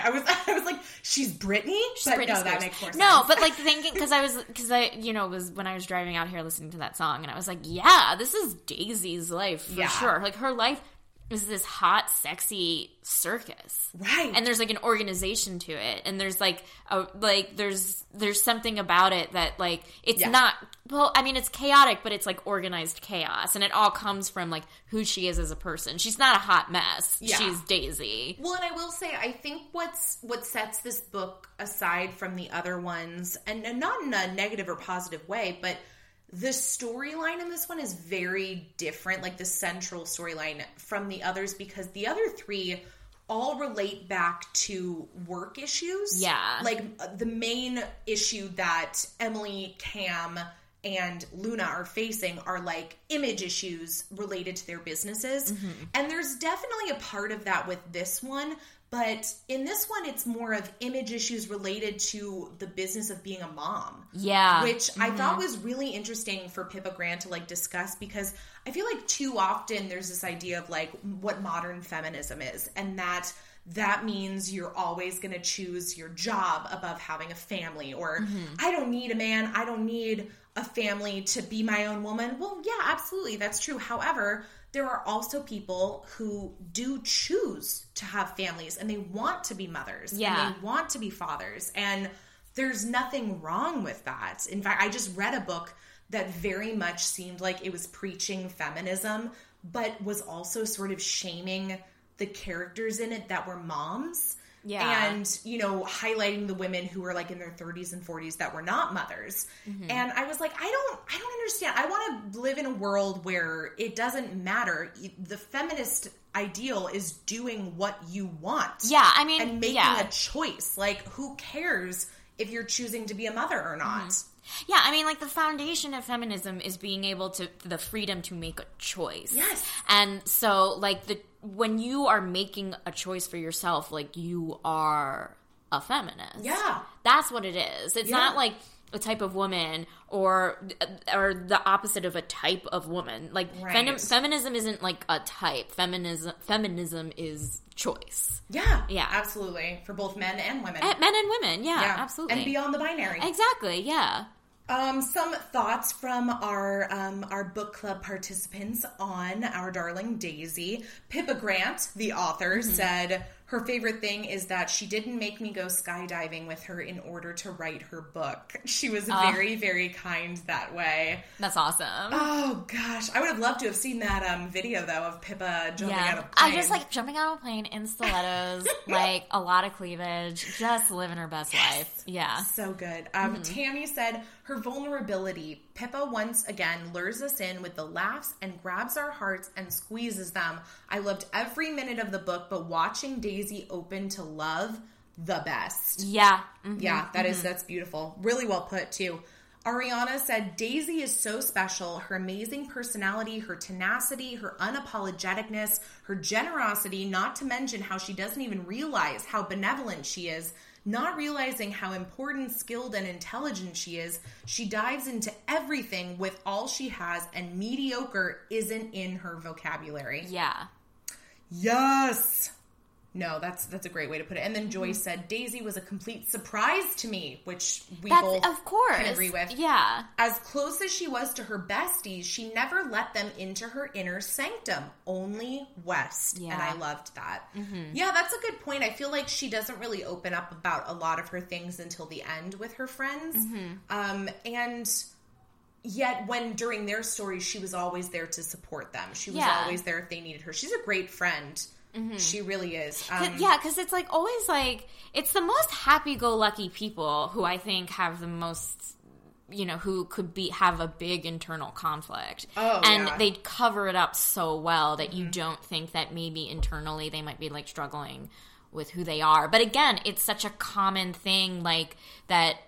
It's a common narrative that we all have, you know, like we want to be pleasing people. We want to be fun. We don't want to be a downer and then we go home in our like ridiculous home and just like are eating or like turning in on ourselves and self-sabotaging ourselves and thinking that we don't deserve anything. Yeah. You know? There's, if nothing else, in all four of these books, there's fantastic commentary about, I feel like, many of the struggles that women face nowadays. And because I can't speak on behalf of men, but for women, there's so much internalized misogyny. There's so much added pressure that we're putting on ourselves. There's a big discussion about image in all four books.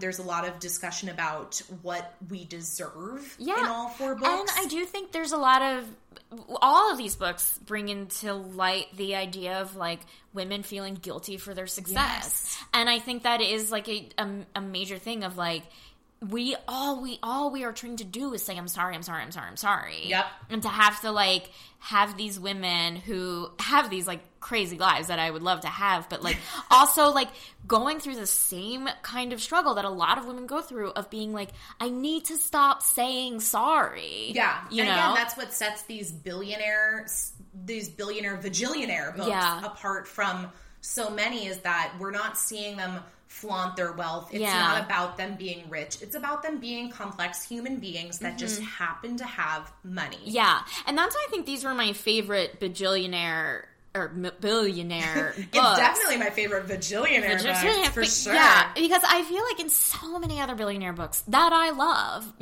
and there are exceptions, their personality is money. Yes. Like, their personality is the stuff they buy. Whereas this, like, their personalities are, like, molded from their backgrounds, how they're raised, the struggles that they go through. Their values, yeah. For sure. As far as the lovely Wesley Yeager, do you say Yeager? Because I'm thinking, like, Jägermeister. That's what I thought, yeah. Okay, for sure. That's what I was thinking. As far as Wesley Yeager goes, here were some descriptions people wrote for him. Robin said he's the perfect guardian figure. I felt he really enjoyed taking care of others, and it's that kind of man that made him twice as hot as he would have been without that trait. Agreed. Ariana said West is probably the best book hero I've ever read. Agreed. Agreed. I'm here with you. Sorry, he's definitely in the tops for me. Yeah. The story about I forgot about this. The story about the date he went on with a drag queen. My heart melted. Compassionate, caring, loyal, open-minded, and of course, so hot. I told her that I loved that story too, and she followed up with, my favorite quality in a man is being comfortable in his masculinity and being open and accepting. I forgot that was when he's talking about his, like, string of, failed dates, that there was one where his, like, bros, like, set him up with a drag queen as, like, Daisy, a joke. Yeah, and Daisy's like, that's fucked up. And he's like, yeah, I know, I beat my friends up. And it's he's like, yes. But we had a great date. Yeah. We, like, went out, we did this. And I was like, oh my gosh, just that alone sets him apart. It's like a one paragraph thing in the story. But the fact that he's like, yeah, I still went out with him or her, and we had a great time. I keep in touch with her. She does this, blah, blah, blah. I was like, oh, love it. Yeah, and I do think, like, he makes her laugh. Like, he's really funny. And I think that's why I really like him. Like, they're both funny, even though he's, like, a good, like, yin to her yang. Yeah. They still have a sense of humor, and I just think, like, sense of humor is such an important part of love, and you, like, see it. Yeah. Connie Mullet said, Wes takes care of people, which Daisy learned so. She's determined to take care of him. It's so sweet. And Tammy said, and I love this, silent, protective, dry humor, strips daily, in parentheses, to take a shower, quietly vulnerable. He was perfection. Yeah, he was like a subtle comedy, and she's just like laugh out loud comedy. Yeah. And it makes so much sense when you meet their families too, which, by the way, West's family is like the family I aspire to marry into, because I'm an only child, like Daisy. Yeah. And I'm like, oh my God, I want nothing more than to be part of, like, some big-ass, loud family. So probably Italian, right? Yeah, of course. Hello. I was like, whoa. Although it's California. It could be a Hispanic family, too. No, I mean, listen, so many stereotypes, Kelly. I'm getting uncomfortable. I'm just speaking from experience. No, of course, too. Yeah. My Italian friends would nod their heads, yup, that's right. I mean, sure. Yes. I mean, was raised Jewish, and we're certainly loud, so yeah. Okay, great. Another option. Perfect. Yeah, welcome. You're always welcome. But I just know because I never had siblings, and I love seeing the dynamics between, like, adult siblings. And, like, I want to be somebody's aunt. My cousin just had a baby, and he's the first baby in, like, our generation of the family. And I'm like, oh my God, it's beginning. I know. Yeah. They're great. Yeah. My younger cousin, mind you. So I know that come Christmas this year, I'm going to be getting looks from Grandma. Oh, my God. Well, Grandma, if you're listening, get with the times. Get with the times. Grandma doesn't know what a podcast is, so... Okay, well, first you should tell her what a podcast is before you tell her I don't want to have kids. I'm not pregnant yet. Yeah, no, oh God, I love it. Love it so much. My favorite thing, I have Grandma and then I have Mimi and Papa. Mm-hmm. And Mimi and Papa play Cards Against Humanity with us every Christmas. They don't know what it means. They don't know what the things are on the cards. But Mimi's claim to fame is when whoever's turn it is to read the cards reads them. Mm-hmm. The card will be like children with ass cancer. And Mimi, that's one of my mom's favorites. Mimi will raise her little hand and say, that one was mine. And so she does it. I love this Mimi. She's great. Every round. And then Papa is the opposite. He doesn't say anything. Mm-hmm. And then at the end of the round, when his card does not get picked, he will then say, why didn't you pick this card? Uh-huh. And when you say, well, because I picked this one, because it was funnier, he will then go on to explain to you why, in fact, you were wrong. And his choice was the better choice. Thank God he's already married. Oh, God. So, I mean, they're in their 80s. Like, it was a different time. Like, I love them to bits, but, they're at that age where I'm like, we're not going out to public anymore, right? Yeah, like, we're going to do this at home. Yeah, I guess so. Yeah. Oh, the holidays. It's coming up, guys. Coming up. I have to say, I definitely, super side note, I definitely did not see the fact that the baby was going to be kidnapped as being, like, the low point. You didn't? Of course. Of course the baby's going to be kidnapped. That's the thing.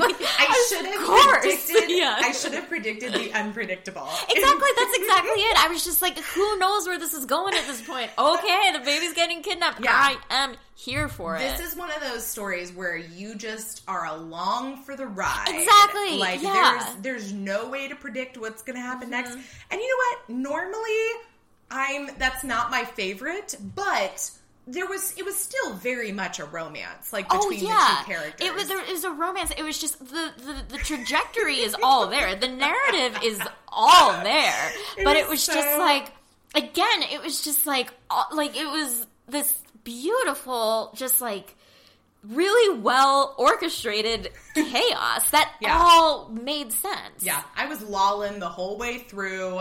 But then also having these very touching moments, and I just can't get over how surprised I was by Daisy's character arc. And oh my God, yeah.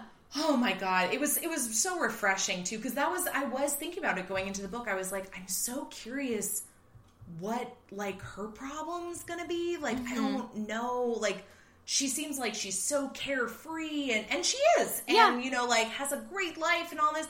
And I just did not see that, like, internal turmoil coming. Yeah. And I loved it. It was so good. It was her I think, like, her internal conflict was very grounded. Yeah. And it was, like, like, you see her as the joke and, like, all, like, the joke friend in all other three books. And then, like, her, I don't know, like, it just, yeah, I mean, I'm saying the same thing again and again, but it was just like...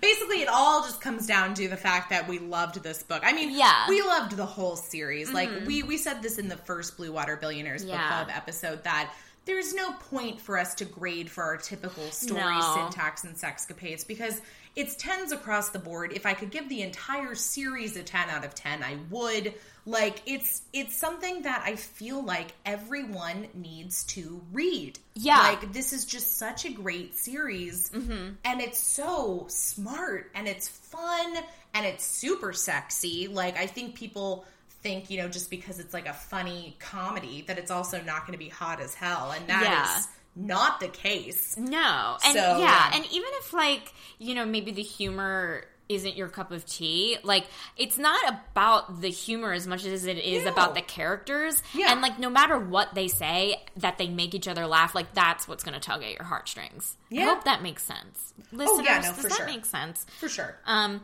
I did read it, like, when I was reading it, I was like, should I go home and watch Netflix? And I was like, no, I'd rather read these books than watch, like, Stranger Things. Yeah, like, we said it already. We're disappointed that it's over. Like, I a story for Alessandro, preferably with Jane from the first book. You know what, too? I know, because I hadn't read this, I saw a couple people mention this both in our Facebook group as well as in Pippa Grant's group, that these characters are sort of a callback. We meet Tyler Yeager, who is Wesley's brother. Yes. And I guess he appears in another... like a hockey series. Yeah. Pippa's, which, by the way, I have not read, and I immediately am going to. Oh, no. We got to get into hockey. Oh, I am into hockey. Yeah. I gotta. No, let me rephrase that. I'm into hockey romance. I love hockey romance. Hockey is like the one professional sport that like I've never been to a game for. Okay, like, I've been to soccer. I've even been to like fucking tennis. Like, love football, love basketball, but I've never been to a hockey game. And I think hockey games are great because they like fight. Yeah, and they just throw each other into like the boards. I'm like, this is the most sexual sport. I'll tell you that. Could like, be. Yeah, yummy. But yum. yeah, speaking of sexual sports. Yeah. Okay. Let's talk about some sexy bits, and some people just shared their favorite juicy moments, myself included, which again is about the ball pits. Oh yeah. Because sex in a ball pit, I gotta tell you, I've never seen that in a romance. So at this point, after 10 plus years of reading, if you show me something new, bravo. Yeah, I mean, I had a friend who worked at DC Discovery Zone, and like all the time they had to like clean out the ball pits because a kid would like vomit, and so that's all I'm thinking of, like the grossest thing that could happen. And so it's like, oh, okay, great, now ball pits are sexy again. I no longer think about kids who barf in ball pits and poor teenagers who have to like clean it out. I think of people fucking and getting it on. Can we trademark that hat though? That's make ball pit sexy again. Yeah. Make ball pit sexy again. And then you wear it around and people are like, what are you talking about? Like, what do you stand for? And then you just hand them a copy of Pippa's book. Yeah. And then it's like, read this. Yeah. That was pretty much the crowd fave on our Facebook group. We had Connie mention the ball pit. Ariana did. Robin did.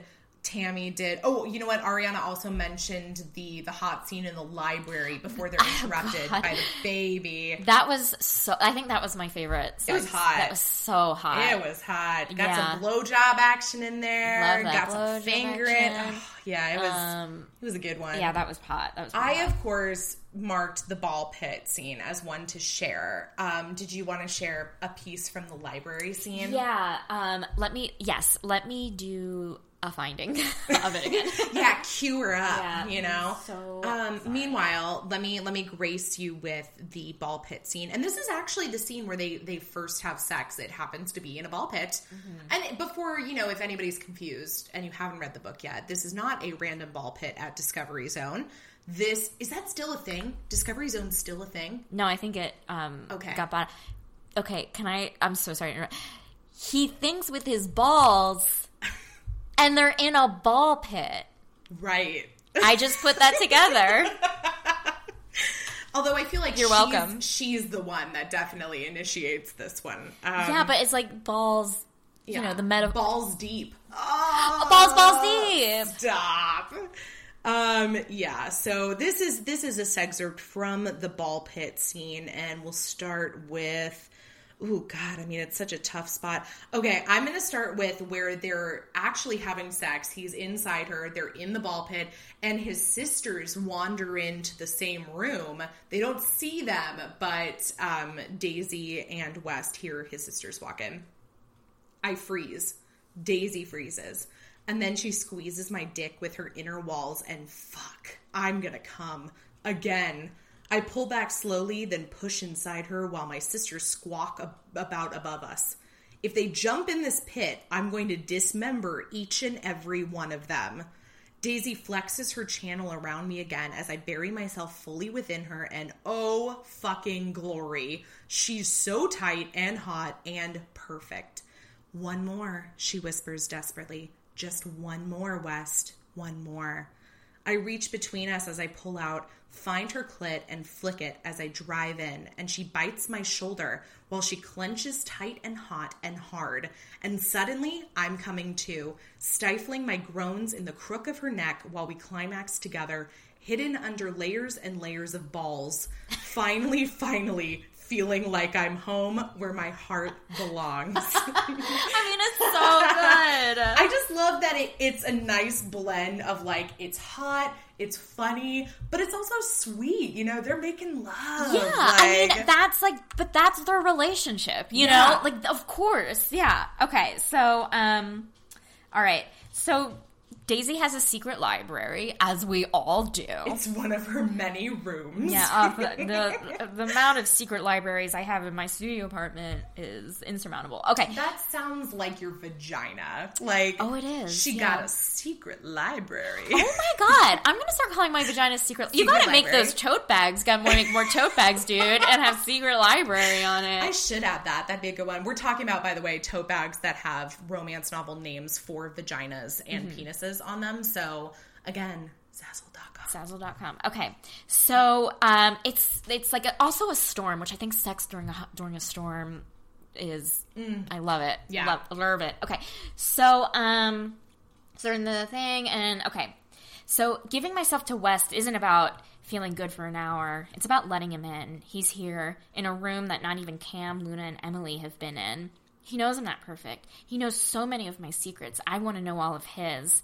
I want him to know they're safe with me. He drops to one knee and I whimper when our bodies disconnect. What? I start, and then he's lying me back on the fuzzy rug in front of my fireplace. Thunder rumbles deep and low and long outside, reverberating through the walls, while Wes slides down my body and sucks one pebbled nipple into his mouth. Oh, yes. Fireworks explode in my soul. I gasp and grip at his hair, holding him while he licks and sucks and nips at first one breast, then the other. I'm soaking through my pants and my clit is hot and desperate. Yes, yes, yes, I chant while he feasts on my breasts and explores my ribs and my stomach with his hands. I hook my ankles around his back and suddenly he chuckles. Not going anywhere, Daisy. He strokes a hand down my thigh and makes every nerve ending in my body stand up and beg for his touch. I've been fantasizing about touching you for, well, it feels like years. I can't let you go, I confess softly. I can't. This isn't a fast boom bang bye. This is West. Yeah, it is. It's so good. And I know. No, it's true. I mean, it's, oh, God, what's not to love about I want to be Daisy. I think that's what it is. I really want to be Daisy. Yeah. Okay, well, this brings me to my final segment now that we've read all 4 books. And before we do our giveaways for Crazy for Loving You and Wild Open Hearts, all you had to do to be entered to win is join our Facebook event groups for the 2. So thank you to everyone who did decide to participate, join in with your comments. Yeah. We loved them. It made the discussion so much fun. Thank you to all of our authors, too, for playing along and you know, they live such busy lives, and you know, it means the time. So much. It feels like, honestly, this is like the first time I really felt like part of a community. Well, you know what I mean? I mean, I am part of a community, but it really felt like I felt included. Do you know what I mean? Good. Yeah. Good. And that's how it should be.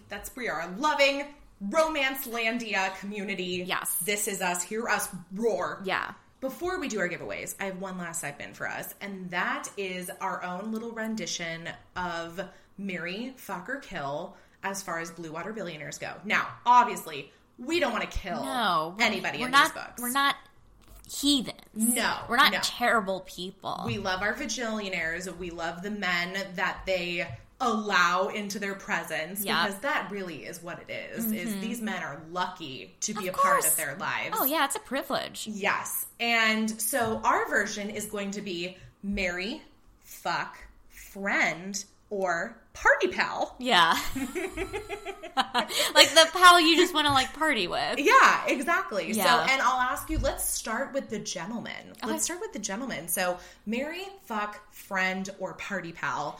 And you've got Derek from The Price of Scandal. You've got Jude from The Mogul and the Muscle. You've got Beck from Wild Open Hearts.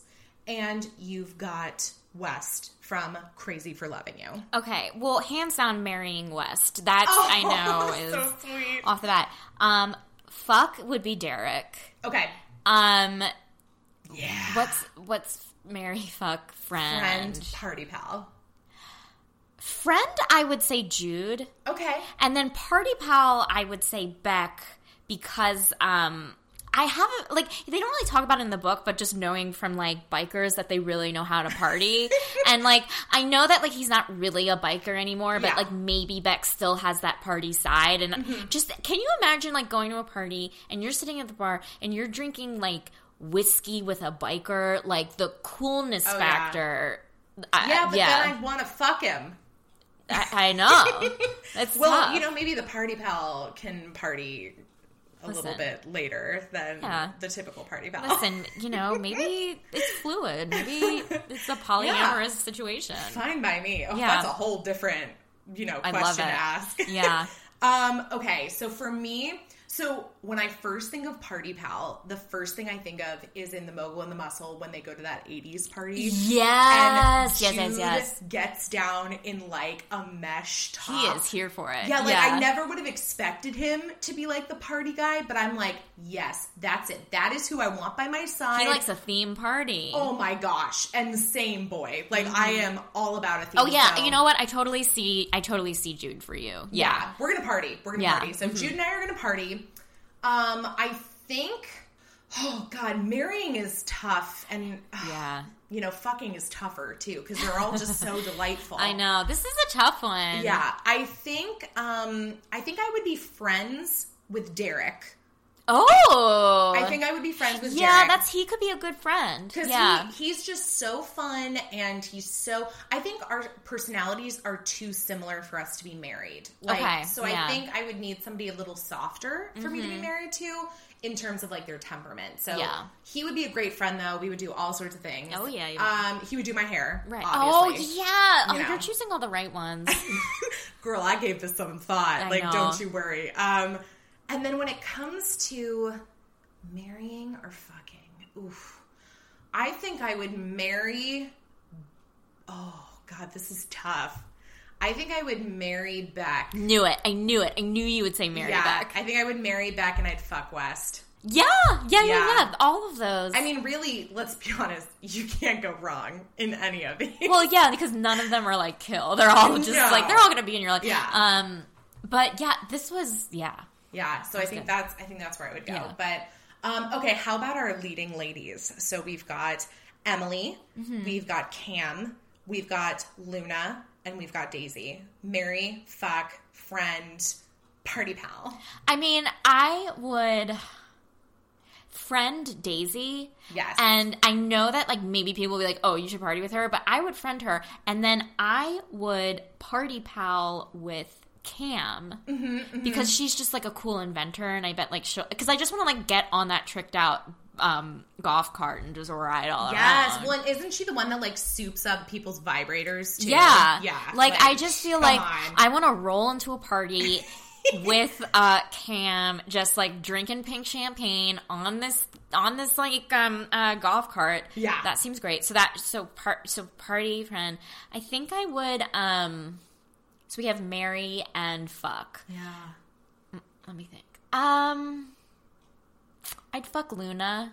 Yeah. And marry Emily. Yeah, I think ours are actually going to be really similar because I would say marry Emily. Yeah. And also fuck Luna. And the reason too is there's no way I could be in any sort of like long-term relationship with somebody that's that healthy. Yeah, I know. And it's just, I mean, it's just because I know that I couldn't be. Like, I think I'm going to friend Cam and I'm going to party with Daisy. Totally. Yeah. So we were super close. Very similar. Yeah, again, like, I mean, they're all top choices. All four. So yeah, perfect. We're not letting any of them go. No. Well, thank you guys so much for joining us, and we've got nothing left for you except for a couple of special giveaway prizes. So thank you again, everyone who participated in the book club, and let us know if this is something that you want us to do again in the future, because I do like this sort of like book club format. Yeah. I mean, and let Kelly know if you want me back. Oh, of course. Because I will be here. And if, you don't want her back, just, let me know. Yeah, just say, tell Kelly to put it nicely. And of course, you can find Becky and Too Stupid to Live podcast on the Frolic Network. Yes, with my lovely Frolic buddy, Boobies and Newbies. Yeah, amongst many others. I know, We're in good company. So. Yeah. But anyway, to close it out, let's do a couple giveaways. And first up for Wild Open Hearts. Okay. We got, the winner is Ariana Marie. You get it, girl. Yeah, Ariana. You go, Ariana. You go, Glenn Coco. Yeah, Ariana Coco Marie. And then closing it out with Crazy for Loving You, our giveaway winner is going to be Miss Robin Sweeney. All right. I'm looking at one of her comments, which features 5 cat emojis with exploding heart eyes. Love it. Love it. That's Daisy. That's Daisy to a T. Exactly, yeah. So any crazy emoji is Daisy to a T, I guess, but yeah. Yeah, so thank you guys so much again for participating in the book club. We've had so much fun reading this. We've had so much fun talking about it. We're so sad that it's over, but again, I'm holding out hope for Jane and Alessandro. I know. And Kelly, thank you so much for having me on. Like, this just made me, reinforced my love for romance. This was so fun. Oh, absolutely. And if anybody has not read these books yet, or maybe you're just in the middle of book 2, book 3, you need to read all of them. Yeah. You do. You need them. You need to recommend them to a friend. This is how we get people to destigmatize romance, is by having them read books like this that are fantastic romance novels, but they are also fantastic pieces of literature. Yeah. Doesn't matter what genre they are part of. They are good books. Yes. So get out there, get reading, and, stay boobies and stupid. Yeah, make sure your boobies are stupid. There you go. Thanks so much for listening. Boobies and Newbies is part of the Frolic Podcast Network. Find more podcasts you'll love at frolic.media/podcasts.